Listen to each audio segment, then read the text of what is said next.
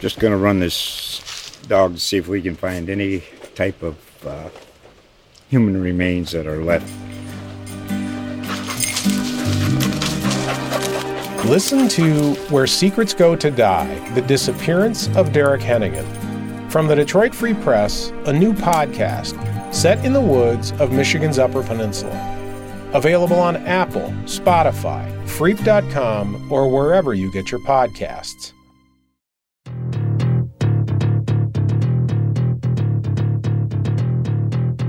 Hi, I'm Anna Staver, and this is Ohio Politics Explained, a podcast where you give us 15 minutes and we give you all the news you need to sound smart and impress your friends when you go out this weekend.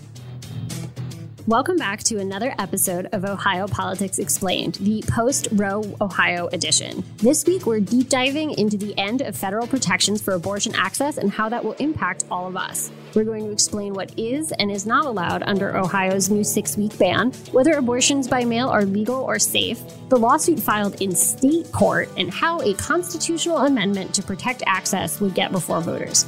Joining me this week is reporter Laura Bischoff. Hey, Anna. Hey, it's been a year in the news cycle this week. Exactly. It was last Friday was just bananas crazy. I'm really proud of the work that our team did on covering the Dobbs decision. Yeah, me too. Our first topic is the 6-week ban on almost all abortions in Ohio. This law, which passed in 2019, went into effect on Friday, and it bans all abortions once fetal cardiac activity can be detected, except to save the life of the mother. So this is about 6 weeks gestation, and for those who don't know, that's about 2 weeks from the first day of your missed period. So if you have a super regular 28-day cycle and you take a pregnancy test on day 29, you're already about 4 weeks and 1 day pregnant. The law has no exemption for rape or incest, and it's only for physical life-threatening complications like preeclampsia or placental abruptions, which means there's no exemption for, say, a life-threatening mental health condition. Exactly. It's very restrictive, and the heartbeat bill that's what they actually call it that in law, was signed by Governor DeWine in January of 2019, shortly after he took office. Yeah, and then it was put on hold by a federal judge because it was challenged. But with the overturning of Roe v. Wade, there's no more federal protection, and therefore the law just went into effect. That's why it happened so immediately. Exactly, and that was by design by Governor DeWine and Attorney General Dave Yost, who went to court right away and had it lifted by like 6:30 that evening. Yeah, and it was a little bit of a surprise. Supporters of abortion access here in Ohio said they thought they would have the weekend. They thought they might even have a couple days or a full week after the decision. But the judge, which was based in the Cincinnati area, he moved really quickly. Exactly. Anna, do you think that people who are pregnant could get in trouble with this, or is it mostly the onus is on the doctor, right? Yes, that's very important to know that the 6-week ban has criminal penalties. It's a 5th-degree felony up to a year in prison, but it is only for providers of abortion. It is not for someone seeking an abortion. There are no criminal penalties in Ohio code for someone who has what would now be considered a, quote, illegal abortion. I would also note that ectopic pregnancies, which is where the fertilized egg implants outside the uterus, sometimes in the fallopian tubes, that is exempt from the Ohio 6-week ban. And there's nothing in the 6-week ban that bans access to birth control or emergency contraception such as Plan B. And it also doesn't ban IVF. Now, it is worth noting that House Bill 598, so this is not the law of the land. It is something that would ban all abortion here in Ohio. It does say life begins at conception, and there is some concern about how that might impact IVF treatments, but that's not the law right now. Right. I mean, that is a concern for people who have fertility issues and seek out help, and then they have multiple embryos that are fertilized, and, maybe they don't want to, they want to dispose of those at some point. Yeah. Just going to run this dog to see if we can find any type of human remains that are left. Listen to Where Secrets Go to Die, The Disappearance of Derek Hennigan. From the Detroit Free Press, a new podcast set in the woods of Michigan's Upper Peninsula. Available on Apple, Spotify, Freep.com, or wherever you get your podcasts. So our second topic kind of deals in some of this legal gray area. It's abortion by mail. And I want to be clear that it's not legal in Ohio. The state doesn't allow telehealth for abortions. We require an ultrasound, an in-person visit, and a mandatory waiting period. But, and this is a big but, the 6-week ban has no penalties for people who have illegal abortions. Remember, those charges are only for providers, which means there are technically no criminal penalties for meeting virtually with an out-of-state doctor and having the medication shipped to your home. Websites like Plan C and Aid Access are advertised as ways to connect women with what we're now calling self-managed abortion care. Supporters of abortion access say this can be a safe way to do an abortion at home. Opponents say, no, you could have medical complications. It could be an ectopic pregnancy, which an abortion and medication will not actually dispel. Like, that doesn't work. If you have an ectopic pregnancy, you're going to need surgery. You know, what's interesting about this is that, back when Roe v. Wade was decided back in 1973, there weren't these... This didn't exist. This medication didn't exist. And so this is a way in which the Dobbs decision, puts different parameters on it than Roe did, for sure. Yeah, and there's actually another case, a Dobbs case called Dobbs v. Gen Biopro, which is the maker of the abortion pill challenging their right to sell it because it's FDA approved. And their argument is it's not about abortion, it's about commerce, and that they have a preempt because the FDA has approved this medication. They have a right to sell it to women in any state. Now, how that'll all shake out, no one knows. Is it the same Dobbs as in Dobbs v. Jackson? Oh. I know, it's wild. And if you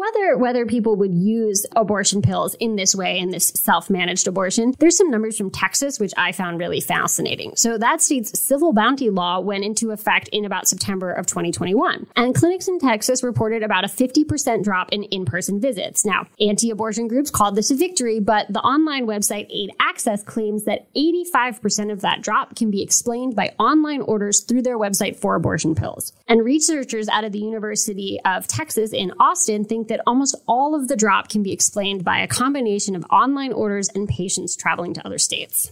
Another thing that didn't exist in 1973 during Roe versus Wade was the internet as we know it. And all this data can be tracked and researched. And speaking of traveling to other states, Laura wrote an article for our websites that talks about where Ohioans would have to go if you want to seek a legal abortion in another state. Yeah, it boils down to pretty far. Not in Kentucky, because that was one of the states that had a trigger law that made all abortions illegal in that state as soon as Roe versus Wade fell. Not in West Virginia. The only clinic there in Charleston has stopped offering abortions. Michigan is still legal there, but that could change at any moment because there's a temporary injunction blocking this really old law that predates Roe that could go back into effect.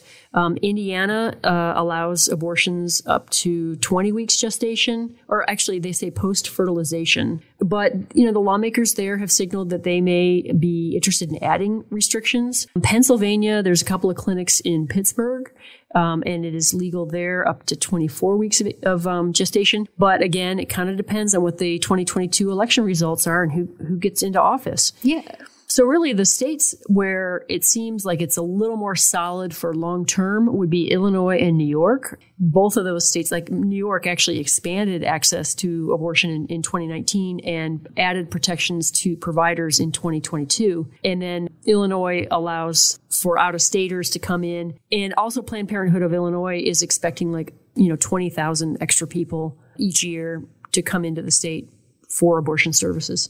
Yeah. I used to work in Colorado and Oregon, and both of those states have abortion. They have sort of codified protections, and they're talking about opening those border clinics as well, especially Colorado, which borders like Wyoming, Utah, Idaho, a bunch of states where access is going away. Those are really big states where it's a long drive to get to the state next door. Yeah. Our third topic is a lawsuit in state court here in Ohio. So Planned Parenthood and the ACLU and others have sued on behalf of Ohio's abortion clinics, saying the state constitution has more protections for individual and healthcare rights than the U.S. Constitution, and therefore Ohio should guarantee a legal right to abortion. Yeah, they're pointing to a 2011 constitutional amendment that was designed to block implementation of Barack Obama's Obamacare as evidence that Ohioans really do support the protection of individual autonomy in medical decision making. We'll see if that holds water with the court at all. And they went directly to the Supreme Court. It's not like it's going to go through Franklin and work its way up. Right. It is interesting. The preterm Cleveland said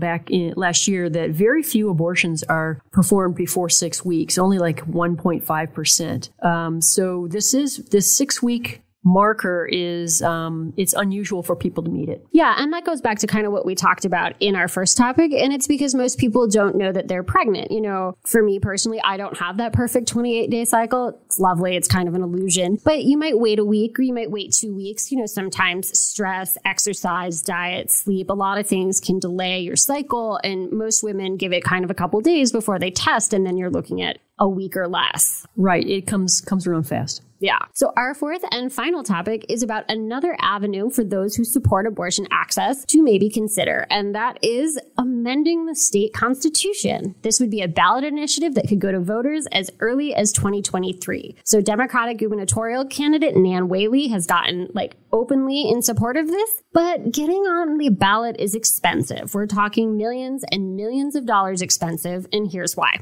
You have to collect more than 450,000 valid signatures from 44 of Ohio's 88 counties, which means you probably need to hire hundreds of paid petition gatherers. Then you need to advertise and door knock and basically get the vote out. And it's like running for statewide office in a lot of ways. Right. And you have to counter any kind of opposition that comes out as well. And I think on this kind of issue, both sides would be, spending a lot of money. Yeah. And that's the whole whether this would pass. I think Ohioans generally support some form of abortion access. But what would have majority support is a whole other question. So a 12-week ban or a 15-week ban with exemptions for rape and incest and life of the mother might be a winning strategy. But would a 24-week ban? I don't know. I think what would go into this amendment would be super important. So our colleague Haley B. Miller, she wrote a story about how this issue is becoming a political point. It's basically abortion is on the ballot in November.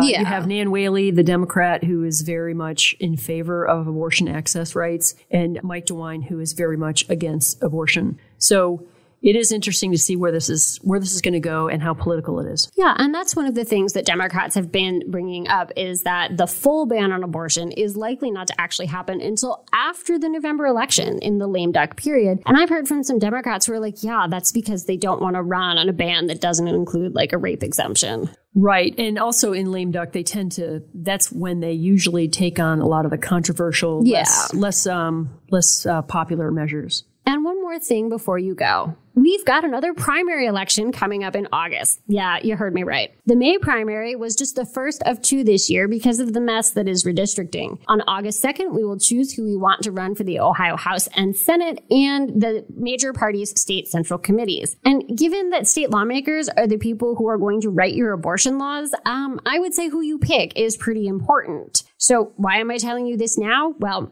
early voting starts on Wednesday, and the deadline to register to vote, if you haven't done so yet, is Tuesday. So you need to register and you need to vote. Voting is good. And if you want to learn more about any of the topics we covered, check us out online at any of the newspapers in our network, like the New Philadelphia Times Reporter. That's timesreporter.com.